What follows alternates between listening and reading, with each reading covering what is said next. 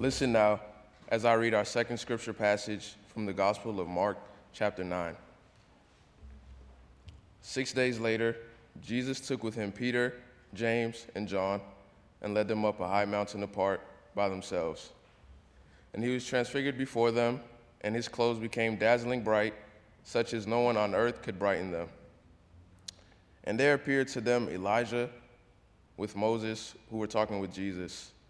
Then Peter said to Jesus, "Rabbi, is it good for us to be here? Let us set up 3 tents, one for you, one for Moses, and one for Elijah." He did not know what to say, for they were terrified. Then a cloud overshadowed them, and from there the cloud came a voice that said, "This is my son, the beloved. Listen to him." Suddenly, when they looked around, they saw no one with them anymore, but only Jesus.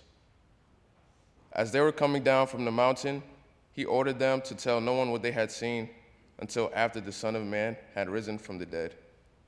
This is the word of the Lord. In high school, you have many different groups. You have the jocks, you have the nerds, you have the theater kids, popular kids, and you have everything else in between.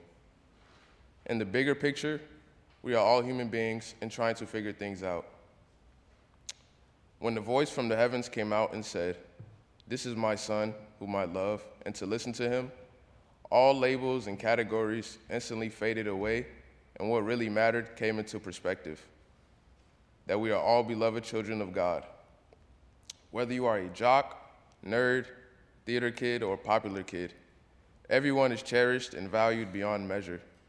Through Christ, we are all embraced as beloved sons and daughters of God, no matter what category we fit in. I'm going to go all the way back to July of last summer, when I vowed to myself that I would get a job before the summer was over, given that we had just moved and many jobs were now closer. I ended up landing a job interview at Chipotle, and not only was it just down the street, it was my favorite place to eat. I felt the interview had gone smoothly as I answered the questions that were asked in full detail, and I even asked a few questions myself. When I received the text a couple days later that I didn't get the job, I was devastated and felt a little betrayed.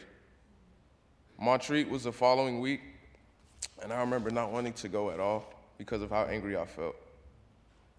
My mom, who's in the back right there, she had convinced me to go because it would give me time to not only clear my head, but I could make new friends. I eventually gave in and decided to go. Once I stepped out of the van, I felt the energy in the air and the environment. The people there were great and had a lot of positive energy. I ended up making new friends and left there with the new perspective that I am beloved by God. Being beloved by God could provide resilience and a sense of purpose in the face of life's challenges. It reminds us that in everything we go through in life, we are not alone, and that our worth is not defined by the outside world and what we can provide, but by the unconditional love of our Creator. Being here at Second Pres has shown me to act as God's beloved through teaching, fellowship, support, and outreach. Let us pray. Dear God, thank you for reminding us that we are your beloved children. Help us to embrace this truth in our hearts, minds, and actions. Guide us in living as your beloved and teach us to love others as you have loved us. Amen.